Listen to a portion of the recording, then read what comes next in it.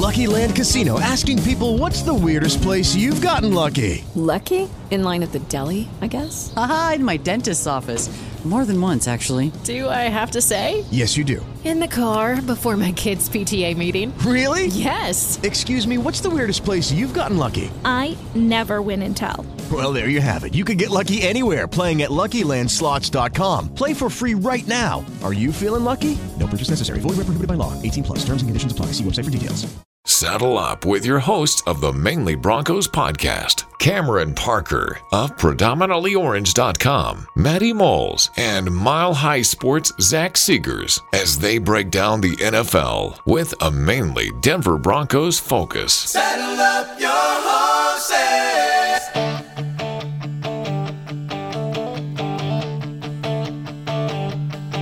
Pitter patter, let's get at her. It is another episode of the Mainly Broncos podcast, a fantastic episode for you guys because the Denver Broncos came out on top against the Detroit Lions. We have the full gang here. We have Zach Seegers eating fettuccine Alfredo spaghetti or whatever it is that he's eating. We have Matty and calling me out, goddamn, with his drink of choice. How are you guys doing on this victory podcast for this Denver Broncos beating the Detroit Lions? I'm doing well, well fed. What is it, by the way? What is it, by the way? Yeah, it's fettuccine with a nice bolognese I made. I'm proud of it. It's pretty dang good. Chowing on that. Sorry, just I was taking a nibble while muted during the intro, and got caught by the radar here. But yeah, doing well.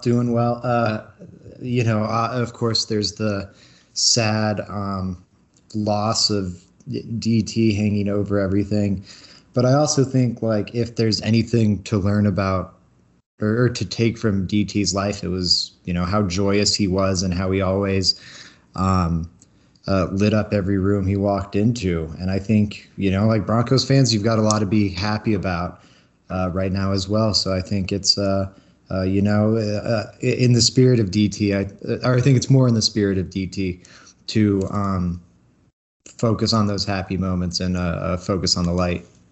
Yeah, and like you said, we'll talk more about the Demaryius Thomas situations that had happened within that game later on and the impact that Demaryius Thomas made in the Denver Broncos uniform in the NFL. But how are you doing, Matty? Doing pretty good. Overall, good to get a win, obviously. Yeah. If we would have lost that game against the Lions, Broncos country would have been in shambles. My drink of choice is hot chocolate with rum chata because 'tis the season. And then when that's done, I've got a chocolate mint stout from the Open Gate Brewery, Guinness Brewery in Baltimore. So that'll be pretty dope too. Are you an eggnog guy, Matty? You an eggnog? Oh, sure. Yeah. Yeah, line it up. Is it a drink that has alcohol in it? Depends on. Then yes. I mean, depends on if it tastes well with alcohol. That's the most important thing. No, is it a drink with alcohol in it? So there we go. That's pretty much where I stand on the nog. I don't really get down for the nog that's, kid friendly, but yeah. So there's that. And then obviously in football news, being a Sooners fan, all the craziness with football recruiting, following all that, and also being a Gamecocks fan, because who would have thought 10 years ago when I became a Gamecocks fan and I got involved with Columbia, South Carolina, and then met a girl whose family is crazy about the Gamecocks, that eventually the Sooners and the Gamecocks would be rivals potentially in the same conference. Like, I never thought we'd get there. So yes, I pull for the real USC, not Southern California. And I'm really stoked that Spencer Rattler and Austin Stogner are both going from Norman to Columbia, South Carolina. So that's pretty dope. I mean, it's not often that a quarterback, or very rare, I should say, that a quarterback that was on your favorite team, transfers to your other favorite team. So, right. So, I mean, exactly. So you have the opportunity to get a chance to still see Spencer Rattler's development down there with South Carolina. Well, let's dive into this game, and like I said, we'll talk about the Demaryius Thomas thing that certainly unfolded during the football game, and then we'll talk about the life that was Demaryius Thomas and his impact with the Denver Broncos as well. After that, the game itself, it started out fantastic in a way that, even though it was the Detroit Lions, it started out in a fashion that seems so rare, for a Denver Broncos offense, in scoring consecutive points, should we say, or just consecutive drives, and going up as much as they did, going up 2 scores very early. And then the Broncos decided to take their foot off the gas pedal a little bit. And in doing so, it allowed the Detroit Lions to score 10 points. And then obviously the rest was history. But once it went into halftime, I want to get your guys', we'll start first with halftime. What was your guys' initial thoughts going into halftime, only being ahead 17-10 on the Lions? I was fine. It was definitely a little concerning that you saw the backslide, but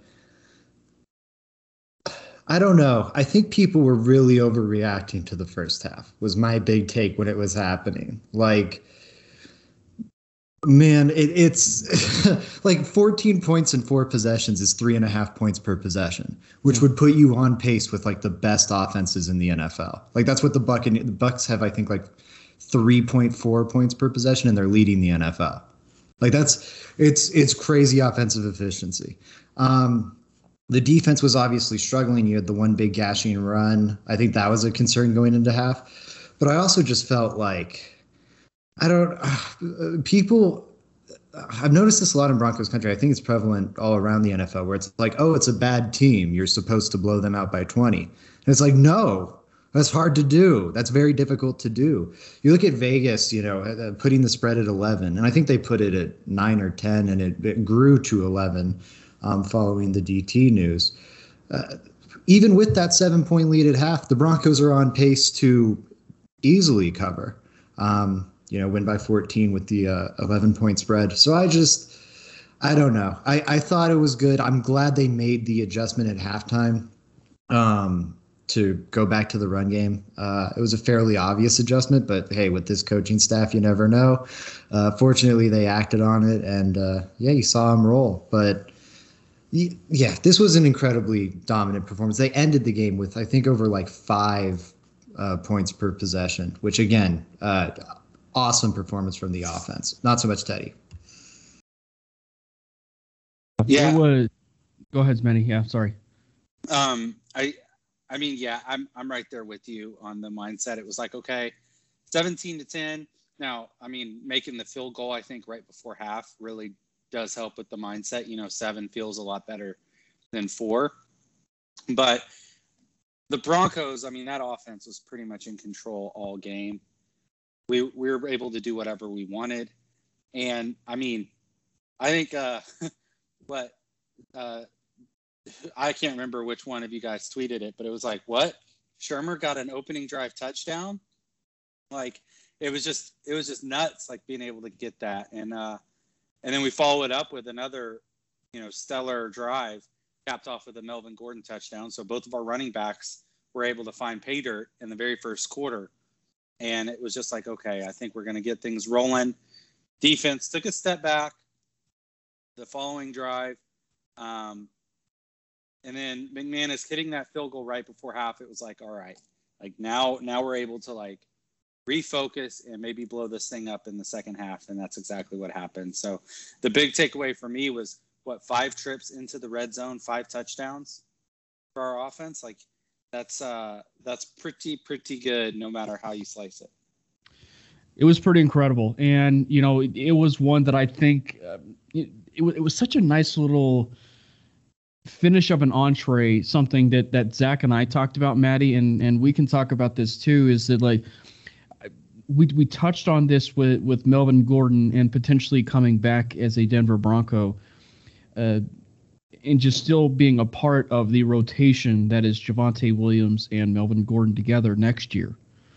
And I think that one of that might be the most impressive takeaway. Now, granted, there has the potential to be a lot of unfolding parts potentially of a new coaching staff or potential should we say identity change, whatever. I mean, that's more speculative on that front. But the fact is that I know it was the Detroit Lions, but it was an absolutely dominating performance, and so much so that you are now talking about the Broncos being in very rare territory for something that has not happened since 2009. You have two running backs that are under 300 yards away from 1,000 yards on the ground. And that is the first time that happened, as I said, since 2009 of Jonathan Stewart and D'Angelo Williams when they were with the Carolina Panthers. It is very rare territory. And I'm not going to throw the Lamar Jackson and the other back, I believe it was J.K. Dobbins, I believe it was, or who was the running back for Baltimore? Ingram. I think it was Mark Ingram that got it with that. Yeah, so I'm not going to throw that one into the mix because obviously Lamar Jackson is a quarterback, not a running back. So, but I mean, overall, it was unbelievable. And just to even there's probably only one consistent takeaway that we talk about so often, guys, and that is that the ineptitude of taking shots downfield. Now, if it ain't broke, don't fix it, right? And so if you're still sticking with the running game and you're still being able to churn those yards, you want to be able to run those plays until they stop it. And the Detroit Lions, for a majority of that game, could not stop the Denver Broncos rushing attack. And there was really only one point, really, and it was in that second quarter when the Lions scored those 10 points. But where the Broncos just went a little bit too pass heavy and in that second quarter. And then once they decided to come back out of the half, they reestablished themselves, they reestablished who they were, and they became that rushing attack. But I just thought overall it was a really, really dominating performance from that rushing game. And it was, even though it was the Lions, it was a nice little audition for what the Broncos could be next year. Yeah, I mean, it reminds you of it seems like Russell Wilson's plan A and Rodgers' plan B. They kind of remind you of those early 2000 Seahawks teams, where like the bones are there. Super talented defense, powerful run game with a really physical, imposing. I'm trying to think of the right word. Like it just inflicts damage on the opponent. Violent runner, kind of the next stage Marshawn Lynch. I think it's, and then the defense of course has all of this talent, and a lot of it's young and will be back next year. It's awesome. I think the biggest takeaway from this game is it appears the Broncos have found their identity. They're continuing to build on this run-first mentality that I feel like we first saw it creep up in Dallas, and we saw it, again against the Chargers. Again, Chiefs, they threw it way too much, but then we saw it again this week, and I think like it really clicked at halftime for them. Like we are, especially with Teddy looking very injured, like he's not a great quarterback normally, but like his play's clearly declined since that Chargers injury. He's beat up right now, and his play suffering as a result. Broncos need to lean on that run game, and fortunately, the run game has more than done their part. So, I gotta apologize to Javonte Williams because, I came in before the season and said 1,200 yards from scrimmage and all that stuff, and people are like, "Man, you're crazy." And it seemed lofty, and you were under. I was way under, man. I'm sorry, man. I'm sorry I underestimated you. I should have estimated you. You know what I mean? He has 1,022 yards from scrimmage, and we have, 4 games left to go? Like, that's pretty damn good for the rookie. being able to also have an impact in the passing game. And that's the key. I'm down to bring back Gordon if, the price is right. But what makes them both work is the fact that they can both be on the field all 3 downs. So a guy can get kind of in a rhythm, and he doesn't have to come off the field just because it's a passing down. And it really helps to keep the flow and the continuity of the offense going when a guy is just making plays. So being able to keep them both in keeps defenses honest. And I think they work really well together. What I'm not down for is paying Gordon $6-7 million probably to come in, and really it needs to be Javonte Williams as the number one option, and then you sprinkle in some Gordon as a change of pace type of thing, or just a guy to spell him. That's the way that I think it needs to go, because and Zach, you can attest to this too. Like rookie quarterbacks, if they're a franchise guy, like that's a lot of the bang for your buck in the NFL, where you're going to be able to really get most of the juice from the squeeze. It's also maximizing that rookie running back's initial contract. And so we've really got to be able to feature him moving forward. I don't want us to pay a lot of money for another running back, and then that just takes the ball out of Javonte's hands. Yeah, and that's actually ultimately where I'm at. I'm not expecting the Broncos, or potentially maybe even any team, to give Melvin Gordon exactly, what Melvin would be looking for as far as a 1A option. But clearly, I touched on this with the guys over at MHRT, and I think that it needs to be brought up and it needs to be said again, because I think that the fans' perspective is often so blinded at times, because Okay, round 2. Name something that's not boring. A laundry? Ooh, a book club. Computer solitaire, huh? Ah, sorry, we were looking for Chumba Casino. That's right, ChumbaCasino.com has over 100 casino-style games. Join today and play for free for your chance to redeem some serious prizes. ChumbaCasino.com. No purchase necessary. Void where prohibited by law. 18+ terms and conditions apply. See website for details. With the Lucky Land Slots, you can get lucky just about anywhere. This is your captain speaking. We've got clear runway and the weather's fine, but we're just going to circle up here a while and get lucky. No, nothing like that. It's just these cash prizes add up quick. So I suggest you sit back, keep your tray table upright, and start getting lucky. Play for free at LuckyLandSlots.com. Are you feeling lucky? No purchase necessary. Void where prohibited by law. 18+ terms and conditions apply. See website for details. Or should I say, fans have a tendency to not really understand the whole picture when it comes to, say, like a guy like Melvin Gordon, where he may be 100% content with wanting to still stay in Denver with his role. And what I mean by that is, and Zach, maybe you can attest to this being in Dove Valley, but it's just like I feel like when you hear something to the likes of Melvin Gordon going out and telling to the media that he just felt like he just, for the fans' sake, that the fans just don't want him here. Well, the thing is, it could even be more in depth with that, to where he's actually beloved in that locker room. And for what we know, and with everything we've seen from Jerry Jeudy and KJ Hamler, especially the trio and chemistry that we see there, it's pretty special. And Gordon is absolutely, from what we can tell, beloved in that locker room. So everything that we see, maybe that Gordon is actually starting to realize his worth with the Broncos, and so much so that he still very well might be content with where he's at in his role. Yeah, I think so. That's definitely possible.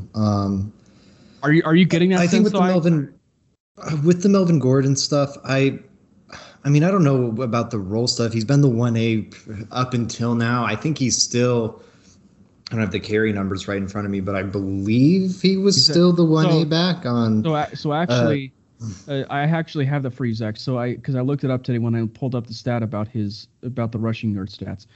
Fascinating enough, the carries are only 4. Like Melvin Gordon has only 4 more carries than Javonte Williams. Oh, on the season? On the season. I think a lot of that also has to do with Gordon missing time. I think he's out carried him. Like he had 9 more carries on Sunday. The week before that, or I guess that's when Gordon was out against the Chiefs. You saw Javonte get a big workload. That's going to close the gap some. But yeah, I think Gordon's still 1A. I don't think there's any issues with anyone's role. I think they're both honestly happy for each other's success is the feeling I'm getting. I don't know. I don't think that's an issue. I think everyone's happy for everyone. I think the concern is, what do you do with Melvin Gordon after this season? And I think if the Broncos were smart, you let him walk. Like, just the upside. Let him test the market, most importantly. Right? Yeah, the upside of it. Yeah, if you can get him for really cheap, then cool. But the cost, like, you're not really risking anything by letting him walk. Because you've got Mike Boone, who can be a solid number 2 running back. You can draft someone in the mid to late rounds that can replicate what a 30-year-old Melvin Gordon can bring you at a 1/7 of the price. So I think it's like there's no real risk to letting him walk, and there is substantial risk to re-signing him, which is if he behaves like 90% of 29-year-old running backs, he will fall off a cliff. And you are going to be paying him for 2021 production, and 2022 production is not going to match what you're paying him for. So again, that's my soapbox. Do not pay Melvin Gordon. So, friend of the pod, Benjamin Albright, dropped a bomb as far as Teddy Bridgewater goes, saying he's expecting in excess of $25 million on per year on a multi-year deal in the offseason. And on the surface, that's way too much for Teddy, and I still agree. But that seems to kind of be in line with what a mid-tier starting quarterback would make in the NFL. How do you guys feel about that price tag? I'm not on board with it. I'm not necessarily on board with it. One, he's played, I think, probably better than, and Zach talked about it before. Like he's played better than I think a lot of people give him credit for. But I just think that overall, and maybe that is, I think, the market, right? Though, unfortunately, with quarterbacks, but I just am not so sure I would want to be putting that type of investment for, say, like a guy like Teddy. And he even said himself, like Teddy, and the one thing that we can absolutely respect about Teddy is that he's been open and honest ever since he's been in Denver. And he was honest when with that report, and he said he doesn't believe it's with the Broncos. So he was at least honest with that. And there's probably a whole bunch of other tea leaves that's associated with that. But, I just think that you could potentially use some of those resources to upgrade your quarterback room or upgrade your team even more, of potentially with more of that $25 million elsewhere. So I don't know. But it is worth noting that he has been playing, better than still a lot of people give him credit for. Just unfortunate the types of situations that unfold, should I say, like the 3rd and 16 that will, stand out to people, and he throws it 8 yards. So, I mean, I know, Zach, that kind of opens up a Pandora's box with the stat, right? With the no, you're fine. Yeah, it's that one play in particular. Everyone blew up on Twitter about it. Being there live, and I need to go back and watch the all 22. That's one I have earmarked. I'm really curious to go back and look. It looked like he had Cortland Sutton as his only route past the sticks. And I think what you saw Pat Shurmur doing there, again, I think it's a case of Shurmur's conservativeness. And that's part of the reason I think Teddy's conservative nature is tough to evaluate this year. He's an overly conservative quarterback. I'm not trying to defend that whatsoever. But when you look at the similarities between like areas of the field targeted and whatnot, it's very similar to Drew Lock. And those quarterbacks obviously have very different strengths. So that tells me that Pat Shurmur is using these quarterbacks in somewhat similar ways. Yeah. And again, so like that, I think shows Shermer's conservative nature somewhat, and I don't know. It's a mess to sort through. That's totally aside from the $25 million conversation, which is a big. I can swear on this podcast. You've said so. It's a big fucking no from me. Like absolutely not deal breaker. 100% no. I like Teddy. I do think it should be noted, like you guys did, that there's this big void in the quarterback market. You have been taking a big discount to stay in Pittsburgh. Tom Brady taking a discount because that's what Brady does. And then a Derek Carr contract that's out of date. But if we look at kind of recent contracts to get an idea of the Teddy Bridgewater ballpark, the floor is the contract that Teddy Bridgewater is currently on, an $11.5 million deal. And the ceiling is probably Jimmy Garoppolo's $27.5 million. And I think it's probably on the upper end of that scale. It's probably at least at 20. And the appeal, I think, of Teddy Bridgewater, especially as the Broncos are concerned, is how little he's making this year. Right, 11.5. You're paying him. That's what he's getting paid. What Ryan Fitzpatrick is making, but the Broncos are only paying him $3 million. So you're paying him what Joe Flacco is getting paid to be the Jets' like third string quarterback. It's a really minor investment, and you're getting, a play worthy of a 13, 14, $15 million quarterback. So it's been excellent value. I do think people have knocked him too hard. I think he's been a fine starter. Yeah. But yeah, he's not worth $25 million. At that point, he's a competitive disadvantage. Teddy Bridgewater on a 20. Now I think he's a neutral. He's not necessarily going to hurt your team. He's not going to help it. He's just going to, like Kyle Orton was back in 2010 or whatever. He's not going to kill you, but he'll let the talent do. He's a very different player, but like in terms of where he ranks as a quarterback, he'll let your roster speak for itself, kind of. To some extent. And with that said, at $25 million, he becomes a competitive disadvantage because you're taking away from other holes. That's $22 million you're taking out of this current Broncos cap to put into Teddy Bridgewater, and you're committing to it for multiple years. Big no-go. I think this is his ploy to try to force someone, maybe like the Broncos, into a franchise tag. Because maybe you go, paying him 1 year in the low 30s is preferable to multiple at 25, just as like a Band-Aid. But yeah, that's concerning for me because I thought he was the third best option out there behind Russ and Rodgers, and this makes him drop off a cliff. It's not like a lose scenario, right? Wouldn't he calculate into the compensatory pick calculus for us? So if he does, I didn't think about that. That's a third round pick coming back our way. So yeah, I mean, that is a massive deuces. Point, Matty. Why don't you go do you, boo boo? Go find $25 million. You know what? If I got to pay for the steak dinner to make that happen, that's a massive point, Matty. I'm getting down. Because then you're getting a year. You're getting the best year of Broncos quarterback play in 5. Because Simeon was solid in 2016. I think you could argue for 6, but I think you're getting the best Broncos quarterback play you've gotten in at least 5, looking at that George Payton trade. And then didn't they give up a 6th? Wasn't it a 6th they gave up for Teddy? Something like that, yeah. So you're giving up a 6th for a year of Teddy Bridgewater, which, again, best year of quarterbacking you've had over the past 6, and a 3rd. A 6th for a 3rd is a crazy deal, but you're getting a 6th, a quarterback that well outperformed the $3 million you're paying him. You forced the Panthers to swallow some of that contract.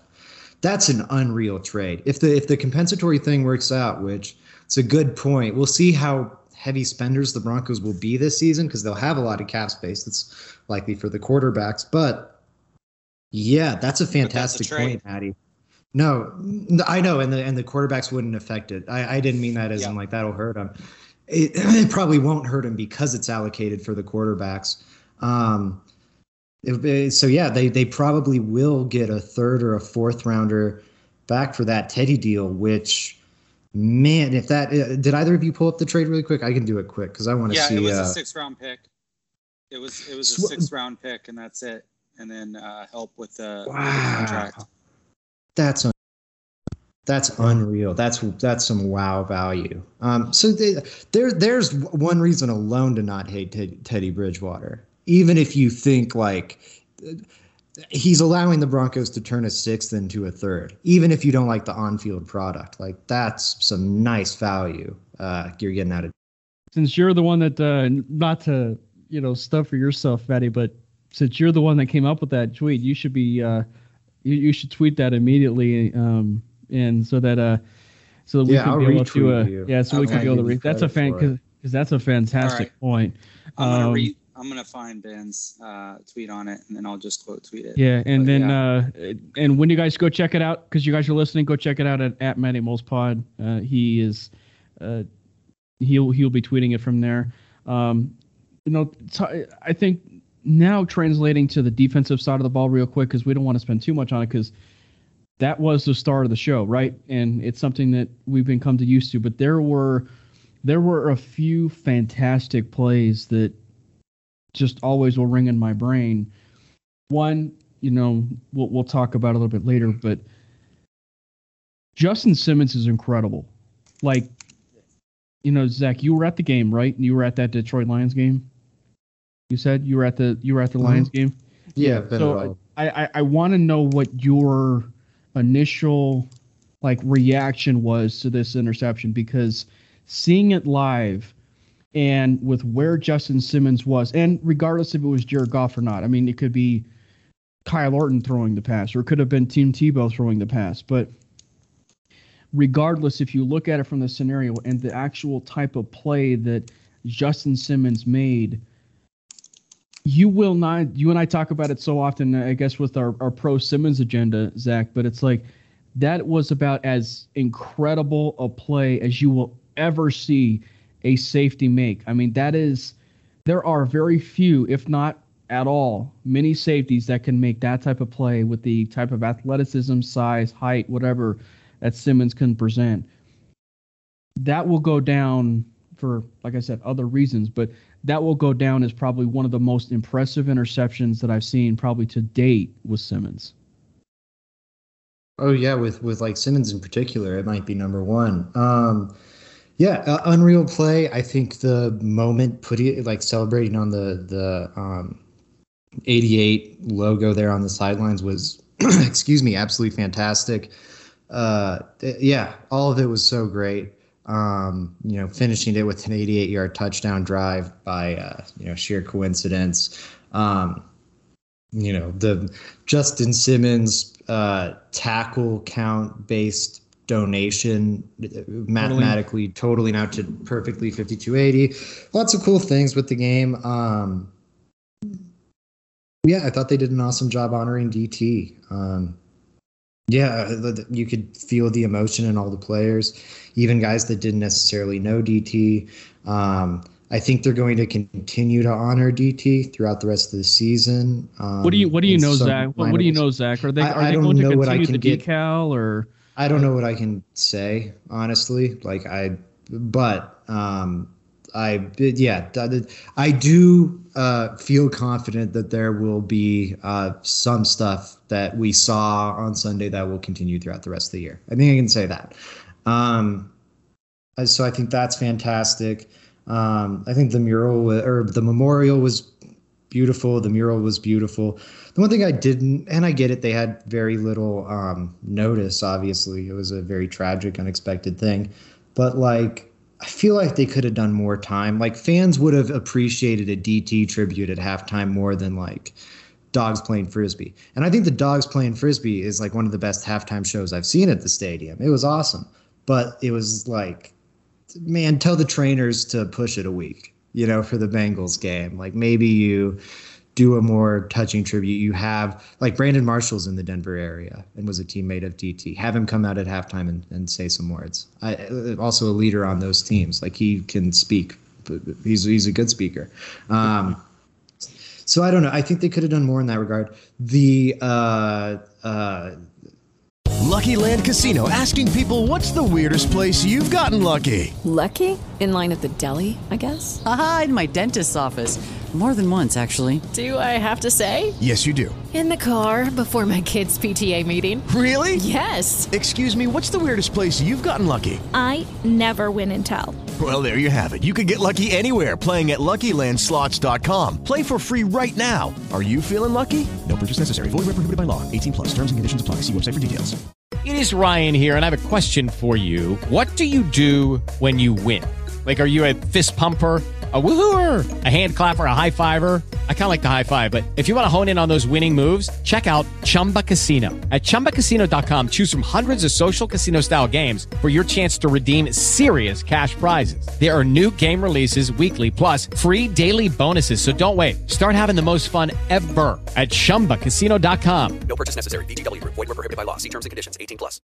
Tribute before the game I thought was great, but they didn't let it linger. It went right into the national anthem. And I get it. You have like a kickoff time you have to meet and everything, but like fans tried to start the DT chant then, and they got drowned out by the national anthem starting up, which was, I don't know, I think a bit of a bummer. But yeah, like the 2-minute warning thing was awesome when you did have the stadium all chanting it, and Simmons' interception celebration was sweet. Yeah, those stand out. Yeah, and so overall with the defensive play, it was fantastic. You were generating the pressure on Jared Goff. It was almost a Draymond Jones show, should we say, or should we say it was the Ohio State owning Michigan once more with the play of Draymond Jones. He is an absolute superstar in the making. That was a type of play, regardless if it was Detroit. That was a type of drive that just will orchestrate Draymond Jones into the conversation of those elite defensive linemen in the National Football League. That was about as impressive of a drive by one defensive player that you will ever see, with the way that he was able to sack Jared Goff and then bat the ball down on a 3rd and 2, and then he also batted it down on the 4th down play when they I think it was, right? Like he batted it down on the 4th down play as well. I mean, it was like the Draymond Jones drive, and like he was incredible. There were so many different things that stand out to you, certainly with this game. That was another one. Go ahead, Maddie. Were you going to say something? I think it's pretty dope that we're really getting our head in the game when it comes to defense. I think it's kind of a new tactic, right? Be able to use your head to deflect the pass. Like I think that there are a lot of guys that are starting to step into their roles, guys that are rookies, guys that are younger on the defense that are really starting to contribute in positive ways. Like Cooper seems like he's all over the field right now. You love to see it, right? I want to see a lot more from Chubb, obviously, but he's certainly getting a lot of attention. And Simmons, the guy just continues to make plays too. And, you know, it was a little rough early on in the season with a couple of those games. Man, he's just come on and been such a calming, consistent force for us in the defensive secondary. So, like, I have no problems about the money that we paid him, and it's just coming through in spades. And then, of course, you know, with what he did, what was it, paying a certain amount of money per tackle? Yes. Yeah. And the foundation. So why don't you speak to that, Cam? Well, I was going to say it was a certain amount of money, and then once it rounded up to 60, it was going to be $88 per tackle, I believe it was. And so what it was, and because it got rounded up to 60, I believe it ended up totaling $52.80. There's the total number, which is that very popular, Carvado, terminology of $52.80. Right. And so that was a fun little tidbit with that game. But yeah, there was you have the other numbers too, right? I know you're going to lead into that. So what other numbers of significance just stood out to you with this? Oh, just as far as the game itself. Yeah, there were so many different takeaways. Like there was one that there were a few that I had seen, but we Zach touched on one with the Broncos' very last drive of the game, of the 14-play, 88-yard drive, which was you can't script stuff like that. And so 14, obviously representing Cortland Sutton's number, and in the 88, obviously Demaryius Thomas's number. But I thought that was a nice little start and finish with the way that the game started, and the way that it was the exact same. I don't know if you guys remember this, Zach and Maddie, but it almost reminded me of the offensive version of what the Washington Redskins did at the time, did with Sean Taylor. I think the Redskins brought out, when they were the Redskins at the time, they brought out their defense. They brought out their defensive team, and I think they had 10 players on the field or something like that. And the offense, I think decided to take a delay game or something like that, and the defense declined or something like that.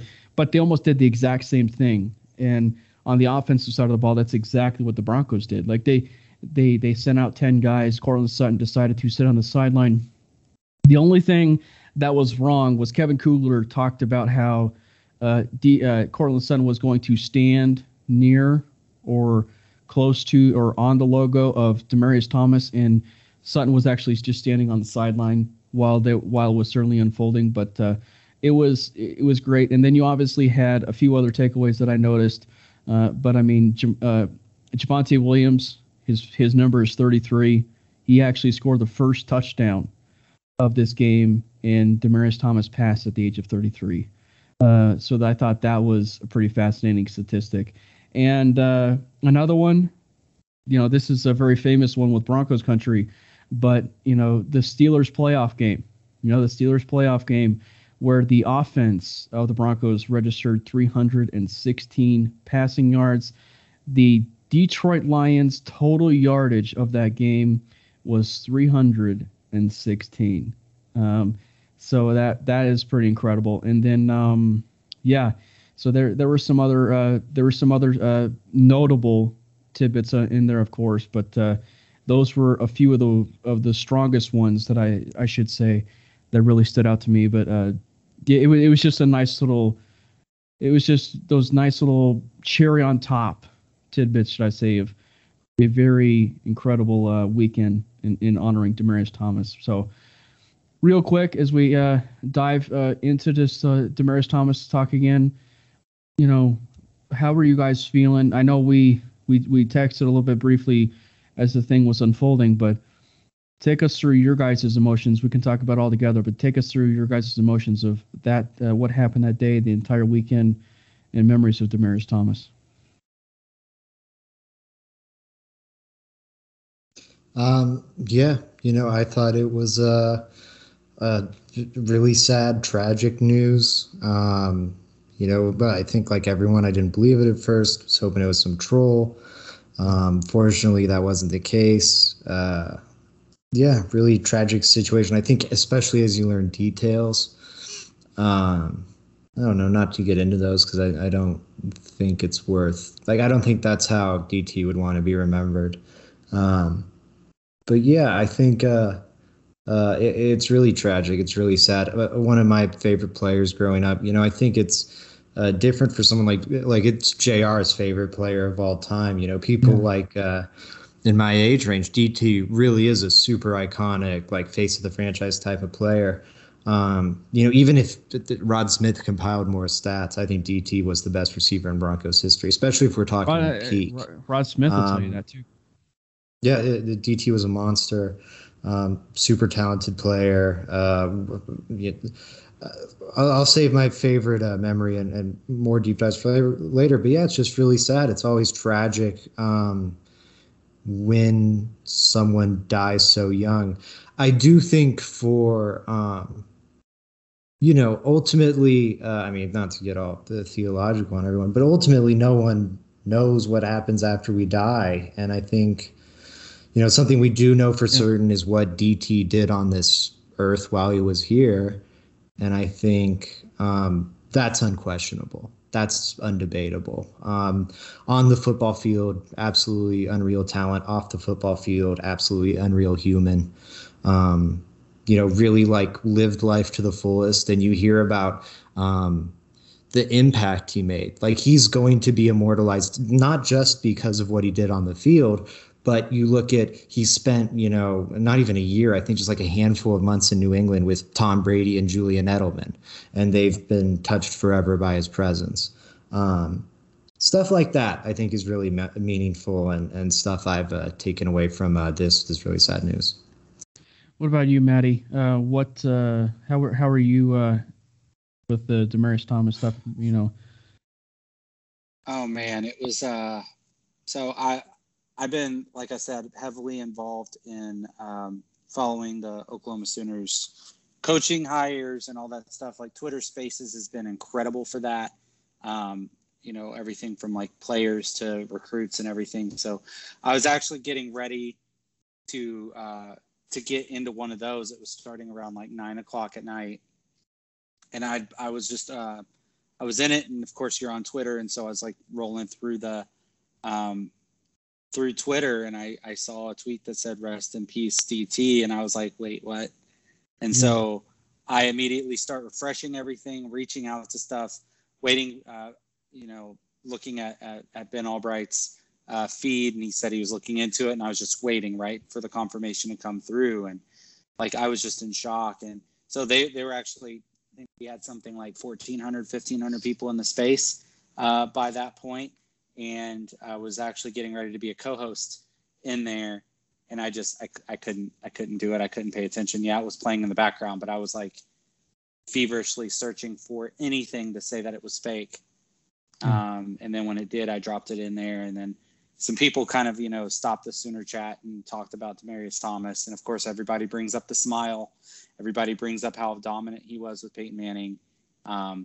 Everybody brings up how crazy it was that him and Calvin Johnson both went to Georgia Tech and were, in that type of an offense, and then just dominated in the NFL, and, Optimus Prime and Megatron, so like that kind of reflection happened right away in that space, which was interesting. And then of course getting into Slack and our Slack chat on for PO helped us, figure out, okay, like what was real, what wasn't. And then obviously starting the healing process for us. It was just super beneficial to be surrounded by people that cared about Demaryius too, and appreciated what he did. So it took me by surprise. Obviously I'm getting ready to be 37 years old in February. Like I never would have thought that my life would have still been going much longer after Demaryius Thomas's. I actually even had no idea about the seizures and stuff from the car wreck. So like, I think that actually caught a lot of people by surprise. I think it's sick. My political beliefs are a little different than a lot of people, and I understand that, but I was pretty sick to my stomach to see people automatically going to a place that it didn't need to be, and I'm glad that people responded in the way they did to that stuff. But man, I'm still in shock. Like I'm still waiting for, I'm waiting for him to just show up somewhere, right? Like, at a Nuggets game or whatever, if the Heat were to come back and he needed to play mediator between Jokic and Jimmy Butler or something. Like, I still can't believe that he's gone. One of the crazy things too, like you start seeing all these people come out of the woodwork, and it's like rest in peace 88 and all that stuff. And like something that I didn't really think about initially was like Eric Decker. I saw Wes Welker's thing, but Black and Decker was a thing. They both came in together. They grew up together. Like McDaniels didn't do a hell of a lot right for us, but bringing Demaryius Thomas to the organization was certainly a nice move for him. So, I don't know what else to say on it. Yeah, for me, it was it was tough for me because, he was between he and Simmons. Demaryius was my second favorite player. And it was just by everything that you could just tell. I mean, he cared. He, even with the off-field stuff, he played everything like it mattered. And I think that is one of the most important things. It's one of the most impressive life lessons we could ever really give and show, just as we are living out life, is that are you living out your life like it matters, and are you giving back to the point where you're showing to someone else's life that their life matters? And that was one of the key things that Demaryius Thomas always showed in his time with the Denver Broncos and being off field, is that he showed to kids, he showed to grown-ups, he showed to basically any other person that was involved with DT that they mattered. And he translated that attitude to the football field, that every down mattered, that every game mattered. And he played his heart out on every single play. And which sort of leads me to this thing that ended up being my biggest takeaway for Demaryius Thomas. And it was, I don't know where you guys stand, but Demaryius Thomas was widely regarded as one of the most underappreciated wide receivers in Broncos history. Underappreciated players of Broncos history. In my opinion, he was the most underappreciated. But to see the amount of comments and the type of response that he was getting with his passing, and from the national media to obviously Broncos country, it was incredible. So for a guy that was potentially received as the most underappreciated Bronco of all time, to get that type of respect shows you that might not have been the case all along, or that we were so wrapped up in the emotions of a football game that we lost sight of exactly who Demaryius Thomas was. One of the best videos, and like I'm on record by saying that Demaryius Thomas is a Hall of Famer. But I think that one of the best videos, and you can call it an audition tape, whatever you want, but one of the best. If you only have a 401k, you're not getting the most for retirement. Wait, what? Add a Robinhood IRA on top, then they'll boost it by 3%. You can do that? And if you transfer in any retirement account, you get 3% on top of that. Is there a limit to the match? No limit. Robinhood Gold gets you the biggest contribution match of any IRA on the market. Sign up for Robinhood Gold at Robinhood.com/boost by April 30th. Subscription fees apply. Investing involves risk. 3% match requires gold for 1 year from first match. Must keep IRA for 5 years. Match on transfers subject to additional terms and conditions. Robinhood Financial LLC, member SIPC. Comments and videos and statements that was ever made about Demaryius Thomas's passing was a video that was done by Rich Eisen. And it was so heartfelt. It was, he talked about it through his emotion, who Demaryius was, how much he was loved in the community.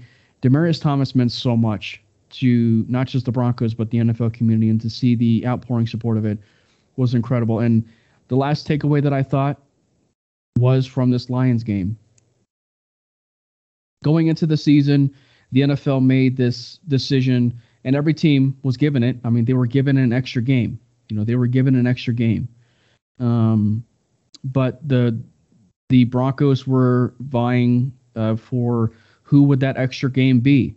Would it be the Minnesota Vikings, or would it be the Detroit Lions? And it ended up being the Detroit Lions.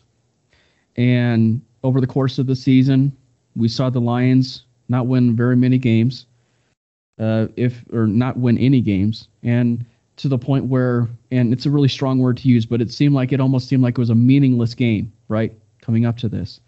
But yet, in the grand scheme of things, the game against the Detroit Lions on Sunday might actually go down as one of the most impressive games in Denver Broncos history. So for what could have been meaningless, of just an extra game, turns out to be one of the most impressive games in Denver Broncos history. So that's just my take on the whole Demaryius Thomas thing. R.I.P. DT, 88 forever. Broncos country will love you from infinity and beyond. So lastly, if you guys want to touch on it real quick, I know we're running just a tad bit long, but what are some of your memories real quick and favorite memories of DT? plays, moments, off-field stuff that you guys know. What are some of your favorite? We'll start with you, Maddie. What are some of your guys' favorite memories with DT? It's got to be Peyton Manning's first game as a Bronco, and I don't know if I'm stealing anyone's. There's so many to choose from. But 71 yards to the house, a little bubble screen, and then there you go. And it took us a little while to get going in that game, but we ended up beating them 31-19 opening day. And it's always nice to beat the Steelers, but it's really interesting that the very first game that Peyton Manning had as a Bronco was against the Steelers. And really the number one clip that I see is another game against the Steelers with Demaryius Thomas making a play that I'm sure you guys will talk about. So I just wanted to talk about that first one. It really seemed like that was going to be a foreshadowing of really good things to come for us, and really helped to break that game wide open because it was a pretty close game at that point. So I got to go with that. What about you, Zach? What are some games or memories, I should say, for Demaryius Thomas? Yeah, the one that stands out for me that I've been reflecting on is the Week 17 during the 2015 season. The game Brock Osweiler was benched for Peyton Manning. Just had an awesome touchdown that he, on one of those smoke screens, takes it to the house and really put the team on his back right there. If he doesn't make, the offense was pretty stagnant otherwise before Osweiler was benched. And, it's possible that if he doesn't make that play, the Broncos lose that game. And if the Broncos lose that game, they don't have home field advantage. And if they have to go to Foxborough for the AFC Championship, they do not make the Super Bowl, nor do they win the Super Bowl that year. And on those smoke screens, like there are times where he has lead blockers, but a lot of the time that's just DT. It's not like a difficult throw from the quarterback. Like you have to time it and, have good placement on it still and whatnot. But more or less, it's just 100% on the receiver. Maybe not 100, but like as much as like NFL players, I was saying this on Watt earlier, it's like you need a symphony of things to go right. You need there's the old Belichick adage, like do your job, because you need everyone to do their job for things to like go well. And on a smoke screen like that, that's not really the case. You're just putting it all on this one player. And I think the fact that that's like the trademark play of DT's career, this play that was just like, this is all on you, make a play. Is a testament to how great of a player DT was. And I think you're hard-pressed to find one of his smoke screens that he has that came in a bigger spot. So that's the one that stands out for me. Yeah, there's so many memorable there's just so many memorable plays to choose from. And everybody's going to talk about, obviously the big play, the 80-yard touchdown from Tim Tebow to Demaryius Thomas, because that may end up going down as one of the best playoff moments, if not one of the best moments of Broncos history. Yeah, that one goes on without saying. Yeah. I want to add, when we say our favorite DT moments, it's like other than the obvious. Right, exactly. Yeah, 100%. Yeah. And I think that the one for me, real quick, because I tweeted about it, anybody that thinks that, Demaryius Thomas was made because of Peyton Manning, go watch the highlights with Tim Tebow. And more importantly, go look at one of the clips that I found where you actually see Tim Tebow sitting next to Demaryius Thomas and Tim Tebow mentioning to DT that you will make a huge play in this game that will define the game, or you will make the game-winning play to win this game. And it was against the Chicago Bears, and he actually scored the lone touchdown of that entire game for the Broncos, ended up winning that game. Same thing almost identically happened when they played the Miami Dolphins.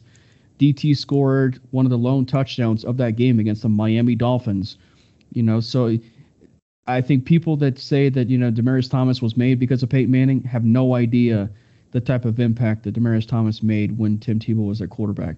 But as far as the most important play, or not important play, but one of the more memorable plays for me was the 4th and 1 or 4th and 2 play against the, funny enough, the Detroit Lions, where DT was going up against Darius Slay, and Manning decided to throw the ball and have DT high point the ball. DT went up and got it, and he scored the touchdown. And I believe that was probably the game clinching touchdown, if I'm not mistaken, or it was a really key moment in the game, obviously with it being 4th down. But that's just a huge play that just truly showed you. And I really didn't even think about it even to this point, but it's like that was such an incredible game for the Detroit Lions to see another guy, the guy that took over for Megatron at Georgia Tech, to do that against the Detroit Lions, and basically almost do it in true Calvin Johnson form, and do it to the team's number 1 corner at the time in Darius Slay. So, when you think about it, even boiling down to that, it's an incredible play that was done by DT. And really, Peyton Manning very rarely threw the ball up like that. Go high point it, it's going to be a 50-50 ball like that, right? He was so surgical in how he operated his offense. That's a little sloppy type of a play for Peyton. But that's just, that goes to show DT, and DT was a big reason why Peyton came to Denver.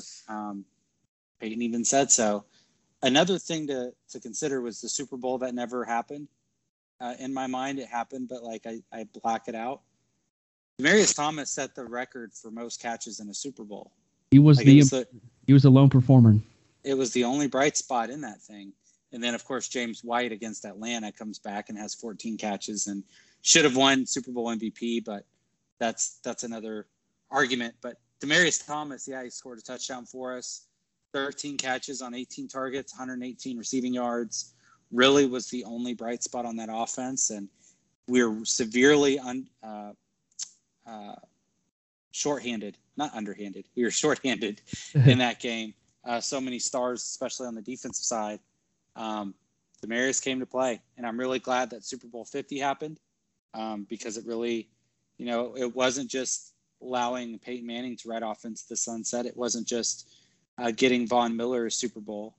A lot of those guys deserved it. And it was really a makeup for Super Bowl 48, but Demaryius Thomas certainly balled out for sure. And it goes without saying, by the way, and Zach and all of us, being so close to Joey, we would not be remiss if we didn't bring up this memory. And that was the game that he had against the Arizona Cardinals. That was one of the most impressive single game performances by a wide receiver that you will ever see. And to a quarterback, to Peyton Manning as well. That is one of the most impressive games you will ever see from a quarterback and a wide receiver. The way that Demaryius Thomas would absolutely demolish any cornerback that was on him, whether that was Patrick Peterson, Antonio Cromartie, or even one of the other cornerbacks that was in that game. Every single opportunity that the Cardinals had of shutting down DT went all the way. It almost looked like not to coin a nickname from AP, but because it's AP all day, but it was DT all day against the Arizona Cardinals. It's AD. We never call him AP. It's AD. It's AD all day, but no, yeah, it was. But he was DT all day against the Arizona Cardinals. It was an incredible performance, and he broke the Broncos single game receiving yards record. So we would be remiss if we didn't bring up the, arguably one of the most impressive game performances from DT against the Arizona Cardinals. So. You're muted, Zach. Sorry, I'm having a hard, my computer's lagging every time I try and unmute or mute. So that's a snag here. But that game was so fantastic. Joey, I was talking with him earlier and he spotlighted it. just talking about how the Cardinals decided to put Antonio Cromartie on him that game and have Antonio Cromartie follow DT around the field. And DT just ate his lunch. And Antonio Cromartie is a pretty special athlete. Like, he is a 109-yard touchdown return in his career. He ain't too shabby. And DT just ate his lunch. So, yeah, that's a fantastic one.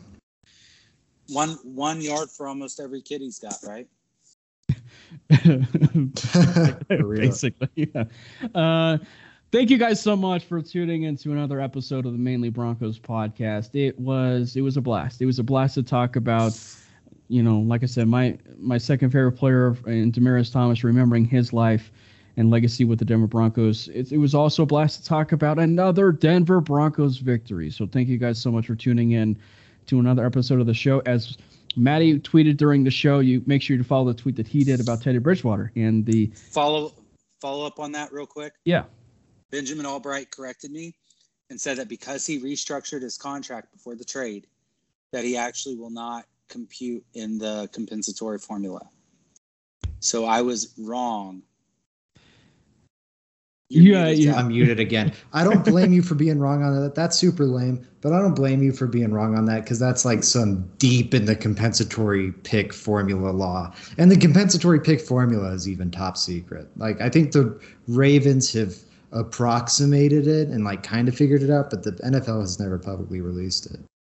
Yeah. So anyways, I suck again. Sorry. It's disappointing news. No, you're good. But I mean, for any content that, for Matty and the stuff that he has with Broncos takes and even the NBA, he's fantastic with what he can provide with the NBA. Follow what he does over there at Matty Moles Pod. We joke around and call him the Gordon Ramsay Jr. With his impeccable food taste. So make sure you follow him at Matty Moles Pod. Follow Zach Seegers, the work that he does over at Mile High Sports. He's I guess he's okay over there. He does some okay work. So make sure you guys follow the work that he does over there at Mile High. That's my buddy Zach _Seegers. You guys follow the work that I do at Predominantly Orange, and my Twitter handle as well at Cameron Parker PO. And make sure you subscribe to the Mainly Broncos podcast. It's been a while since we talked about that, but subscribe to the Mainly Broncos podcast on iTunes. And if you guys don't just, or if you guys can't listen to on iTunes, you guys can listen to other locations as well. Spotify, Google, Amazon Music, Spreaker, if you guys are very much into that. And it's so important to tease this, but you guys can actually listen to the Mainly Broncos podcast on the Mile High Sports app. If you open up the Mile High Sports app, there's a little podcast caption down below. You click podcast, and there's Mainly Broncos on there that you guys can listen to the podcast. And so, again, thank you guys so much for tuning in to another episode of the show. And we'll see you guys next time on another episode of the Mainly Broncos podcast.